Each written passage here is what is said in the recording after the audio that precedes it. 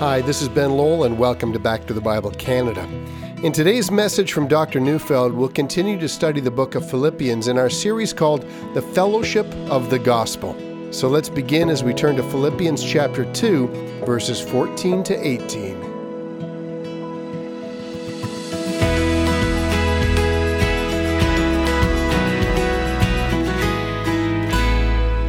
When runners run a race, both the nearness of the finish line and the glory of the prize are great motivators.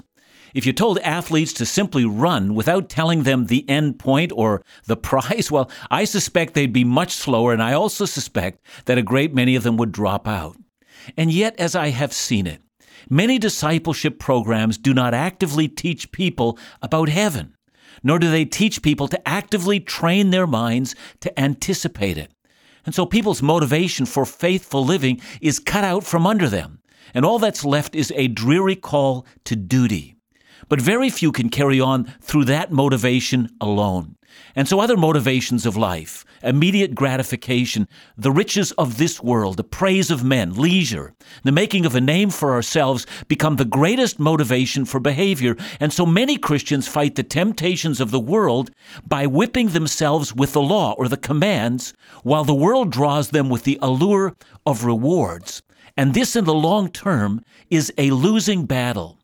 Richard Baxter was a Puritan pastor in England in the 16th century. In his book, The Reformed Pastor has become a staple and an indispensable guide for many a pastor. I'd like to quote him on a subject of motivation for Christian living. Here's what he says. "It is a most lamentable thing to see how most people spend their time and their energy for trifles while God is cast aside. He who is all seems to them as nothing, and that which is nothing seems to them as good as all. It is lamentable indeed, knowing that God has set mankind in such a race where heaven and hell is their certain end, that they should sit down and loiter, or run after childish toys of the world, forgetting the prize that they should run for." You know, in today's text from Philippians, we're going to see that this is precisely Paul's concern. We know that this church in Philippi is a model church, but we also know that the long-term effects of persecution and the possibility of misunderstanding and selfishness could undercut all their efforts. And so he has written them, urging them to live a manner of life that's worthy of the gospel. He's taught them to discipline their thinking patterns and to adopt the mindset of Jesus, and he's commanded them to work out their salvation with fear and trembling. But now he becomes practical, and in so doing, while he gives concrete examples of faithfulness, he does so by reminding the Philippian Christians never to take their eyes off the prize. I'm reading today from Philippians chapter 2, verses 14 to 18. "Do all things without grumbling or questioning, that you may be blameless and innocent, children of God without blemish, in the midst of a crooked and twisted generation, among whom you shine as lights in the world, holding fast to the word of life, so that in the day of Christ I may be proud that I did not run in vain or labor in vain. Even if I am to be poured out as a drink offering upon the sacrificial offering of your faith, I am glad and rejoice with you all. Likewise, you also should be glad and rejoice with me." You know, in our last session, we considered the importance of obedience. We said that upon conversion, God places his seed into our hearts, causing us to want to do God's will, and also giving us the power to fight the battle for holiness.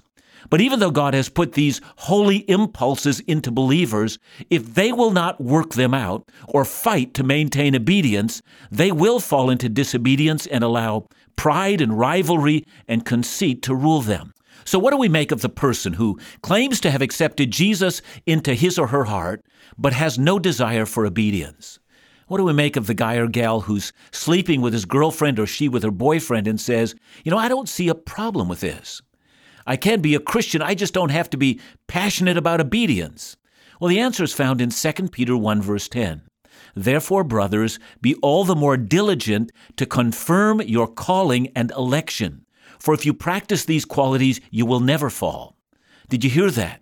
Your desire for obedience confirms the authenticity of your salvation. If the desire is not there, there is no salvation. And that's one of the reasons why people who are not fighting for holiness in their lives have no inner conviction of the assurance of their salvation.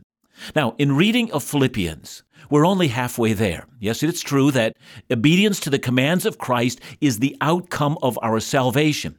Also, this battle for holiness is intensely serious. Even though it originates in God, it must be attended to and fanned into flame at all times.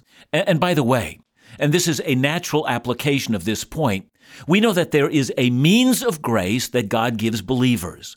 Daily Bible reading, daily prayer, fellowship with believers in the local church, regularly placing ourselves under the teaching of Scripture, partaking in the Lord's table. Well, these are some of the means that God uses to give us the tools to fight the battle or to work out the implication of our salvation. When we do not utilize the weapons God gave us, we stop fighting the war. But let's get back to our passage. Remember, in the last section, Paul has reminded believers not to despair in their fight. God is at work in you, both to will and to work for his good pleasure. Now, of course, Paul is never just a theologian describing what the new birth brings. He has something very specific in mind for the Philippian Christians. There's something of obedience he wants them to work out right now. And what is it? Well, look again at verse 14. Do all things without grumbling or questioning. See, there's a command. Is this what Paul has been driving at? Is this what he was keenly interested in when he told them to work out their salvation? Well, yes, I think it was. And we shouldn't be surprised. I mean, after all, he's been arrested in Jerusalem for no good reason. He's been held 2 years without a trial. Now he's in Rome waiting for Caesar's tribunal. And what has he been doing? We notice that he's been praying for the Philippian Christians, remembering them with great joy. And he's been sharing the gospel with the Roman elite imperial guard so that everyone in Caesar's elite troops is now talking about Jesus. And the church in Rome that was lagging is now strengthened.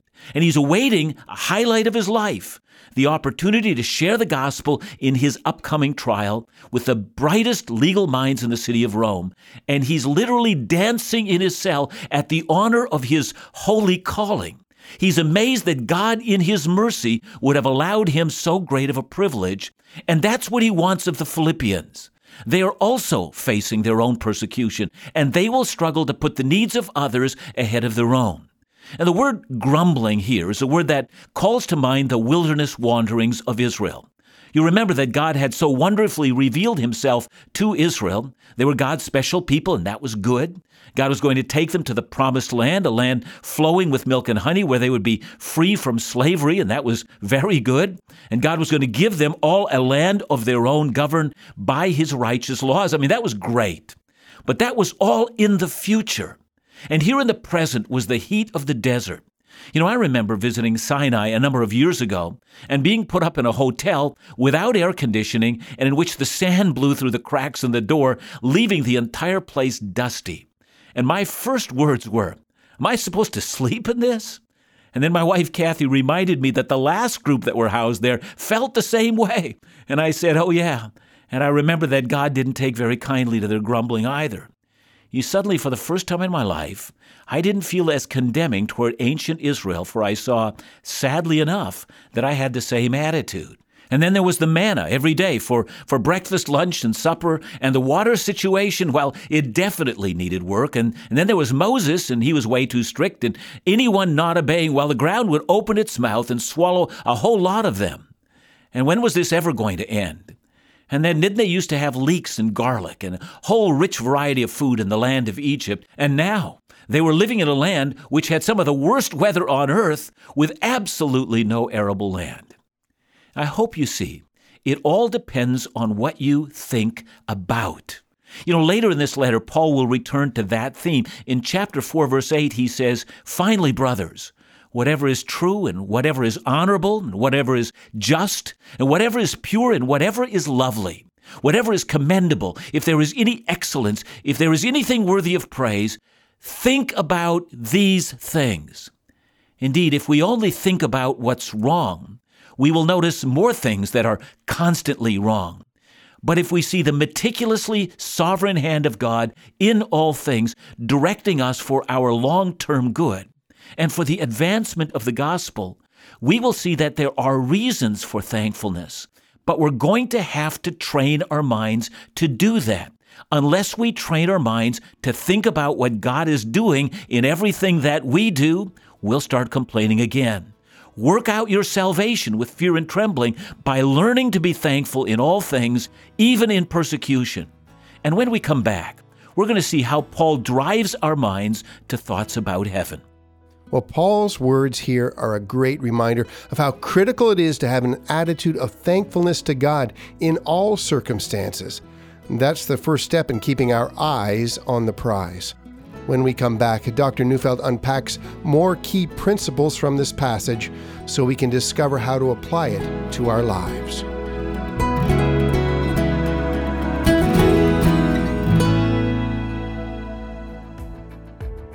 It's happening.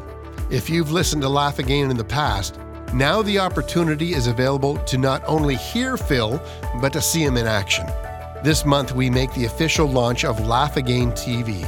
5 minutes of storytelling, laughter, hope, and joy, all wrapped into a video message from Laugh Again and Phil Callaway. So check out Laugh Again TV at laughagain.ca or by going to the Laugh Again TV channel on YouTube. A new, inspirational, joy-filled program every week. If you check out Laugh Again TV on YouTube, remember to subscribe to the channel for free and never miss another episode. Thank you for continuing to support in these challenging days. Your donations keep this unique ministry alive. To learn more, call 1-800-663-2425 or visit laughagain.ca.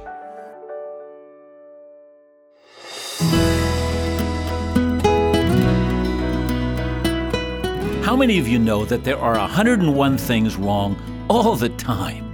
Your church has problems, and those incompetent leaders can't seem to deal with it. Your spouse, your kids, your boss, the weather, your favorite hockey team just can't get their act together. The provincial government, well, don't get me started. I live in Metro Vancouver, and the toll on the new Port Mann Bridge, well, that's ridiculous. And the drivers in my province are worthy of a book filled with denunciations. And the bad service in the restaurant you ate at last night, the healthcare system in this country, the teacher who gave you a bad mark on your paper, the economy, the Prime Minister, my pastor's bad sermons. Well, where will it ever stop? How many of you know that everyone complains? We all do. Now, please don't get me wrong. I'm not complaining about it. I'm just noticing. But what happens to a believer when we actually grasp Romans 8:28, that all things work together for good to those who love God? And what if we begin to truly develop an attitude of deeply ingrained gratitude to God for all things? I'll tell you what happens. We will stop grumbling. That's what happens. And then comes the next line, without questioning. That doesn't mean we can't ask questions, but as we all know, there is questioning, and then there's questioning. One person asks for information on why things are so, and might even offer helpful advice. The other person simply uses questioning as criticism. I recently saw a t-shirt that said, "Question everything."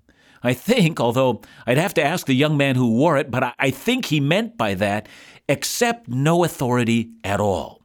But when Paul says without questioning, he simply means without complaining. Now let's go to verses 15 to 16. That you may be blameless and innocent, children of God without blemish, in the midst of a crooked and twisted generation, among whom you shine as lights in the world, holding fast to the word of life.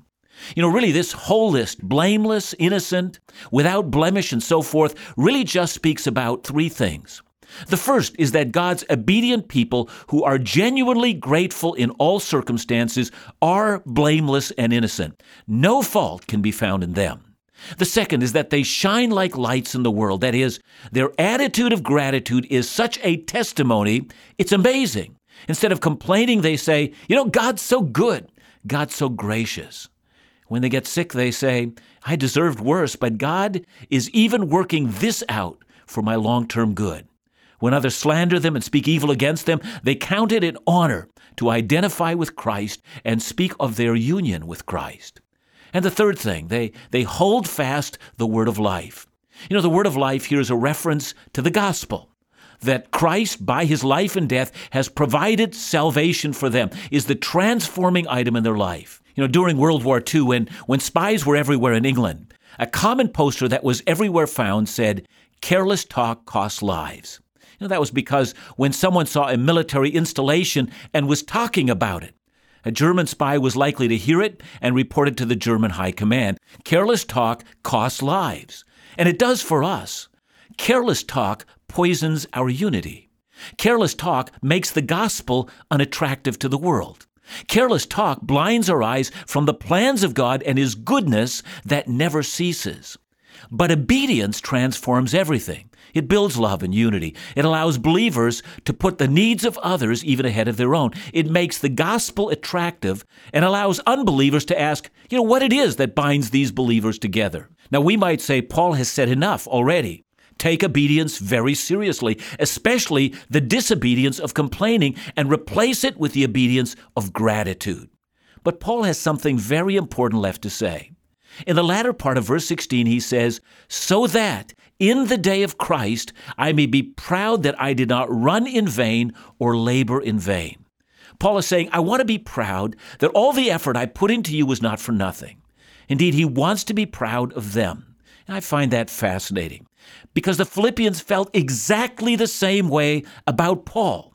Remember what was said back in chapter 1, verse 26. There Paul said, so that in me you may have ample cause to glory in Christ Jesus because of my coming to you again. It turns out that Paul's behavior in his imprisonment and the Philippian believers' behavior in Philippi was reason for them to boast about the attitudes and actions of the other. They were deeply proud of the obedience they saw in the other. They were not wasting their time in this partnership in the gospel. In fact, this partnership to bring the gospel to the Roman Empire was going somewhere. It was going somewhere in their own lives. Instead of spreading unhealthy rumors about each other, they were talking about the successes of the other. And this boasting is that makes verse 17 so significant. There Paul says, even if I am being poured out as a drink offering upon the sacrificial offering of your faith, I'm glad and rejoice with you all. Now, the drink offering spoken of here is the last offering presented by the Old Testament worshiper, the one poured on top of all the other offerings. Paul is telling the Philippians that their continual obedience and their steadfastness in persecution, their thankful hearts in the city where pressure is constantly mounting. This is an offering to God, and on top of their offering of obedient thankfulness, Paul now pours his own offering, his faithfulness to God in Rome on top of theirs. His obedience and their obedience is a part of a whole offering to God. There's an additional meaning here that we should really not pass up on. Later in the book of 2 Timothy, the last book Paul writes before his death, when he is facing a second trial in Rome, he will say, for I am already being poured out as a drink offering, and the time of my departure has come. It seems likely then that since the drink offering is the last offering, that Paul adds another meaning. If he says, I am about to die after my trial, and my death is to be poured out on top of your obedient faithfulness in this difficult hour, I will not complain. Indeed, I'm going to be joyful. And then the last word, verse 18.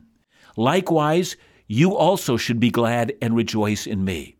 Let's return to a significant question I raised earlier. How significant is my obedience? Does it matter if I make sure that my life is worthy of the gospel? How does it matter to God? How is this related to my salvation? How does it matter to me individually, and more so? How does it matter to the church as a whole? And now we're ready to give an answer.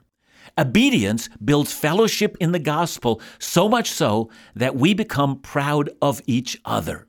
But in all of this, I've deliberately missed an important phrase, and I now wish to draw it to your attention. It's found in verse 16. Hold fast to the word of life, so that in the day of Christ I may be proud of you. See, the day of Christ that Paul refers to, of course, is the second coming of Jesus, when rewards are handed out. Paul speaks of the judgment seat of Christ in 2 Corinthians 5, where each will receive the reward for what they have done. And Paul has an image here, and I simply don't want us to miss this. He imagines the Philippian church, along with their elders and deacons, standing before Christ and hearing Christ command them, well done, good and faithful servants.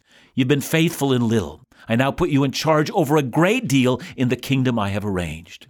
You will rule and reign with me in the most significant way. And, says Paul, when that happens, I will swell up in joy and pride that all this effort of mine and its sufferings were not in vain.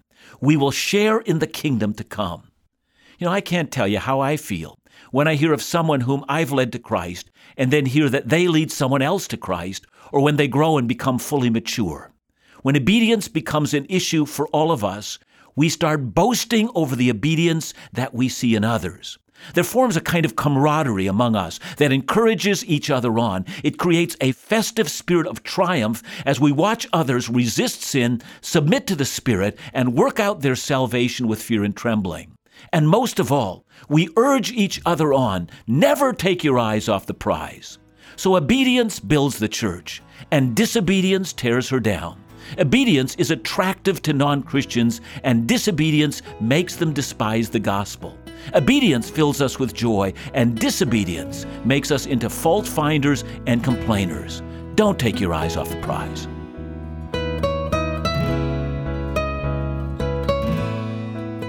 John, this has been a great reminder of how Paul is guiding people towards being obedient in Christ and how that impacts the church, how it impacts us as individuals and our relationships. But is it possible in striving to be obedient, we can do so in the wrong way and it actually has the opposite effect? I'm sure that obedience can be legalistic and it can be condemning at every place. And in fact, it has often been that way in the church. And I think we really need to train our minds not to complain, but to actually look at other believers and be encouraged when we see that the individual who may have been failing in one area over and over again is now making slight progress. I mean, we need to come alongside them and say, I see that happening in you. I mean, I think that's the attitude that we need to encourage in the local church. Yeah, so this obedience that we have or that we need to strive for really needs to be associated and partnered with grace. Wow. I mean, yes. I mean, God has had grace on us. I mean, Ben, when you say that, I mean, I just can't help but think about how God has looked at my failures in the past and how He has continued to strive with me and be patient with me. And that's how God is telling us to deal with one another. And so, yes, obedience needs to be key. I mean, I don't know if I can overstress that.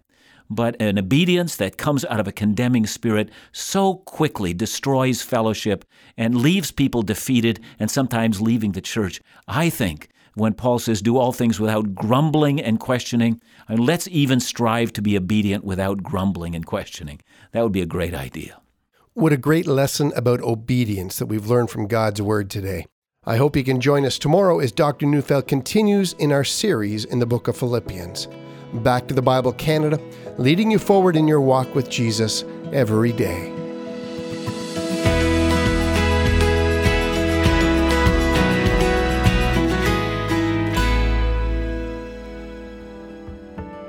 I hope you've enjoyed today's Back to the Bible Canada message with Dr. John. If you have, I want to encourage you to check out a new weekly video Bible teaching program featuring Dr. John that can be viewed on backtothebible.ca or by visiting the Back to the Bible Canada YouTube channel.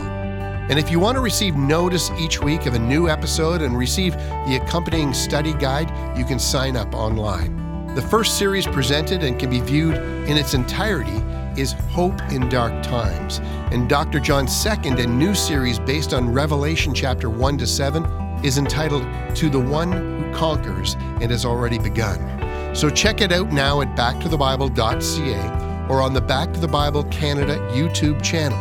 For more information or to support the ongoing ministries of Back to the Bible Canada, would you call us at 1-800-663-2425 or donate securely online at backtothebible.ca.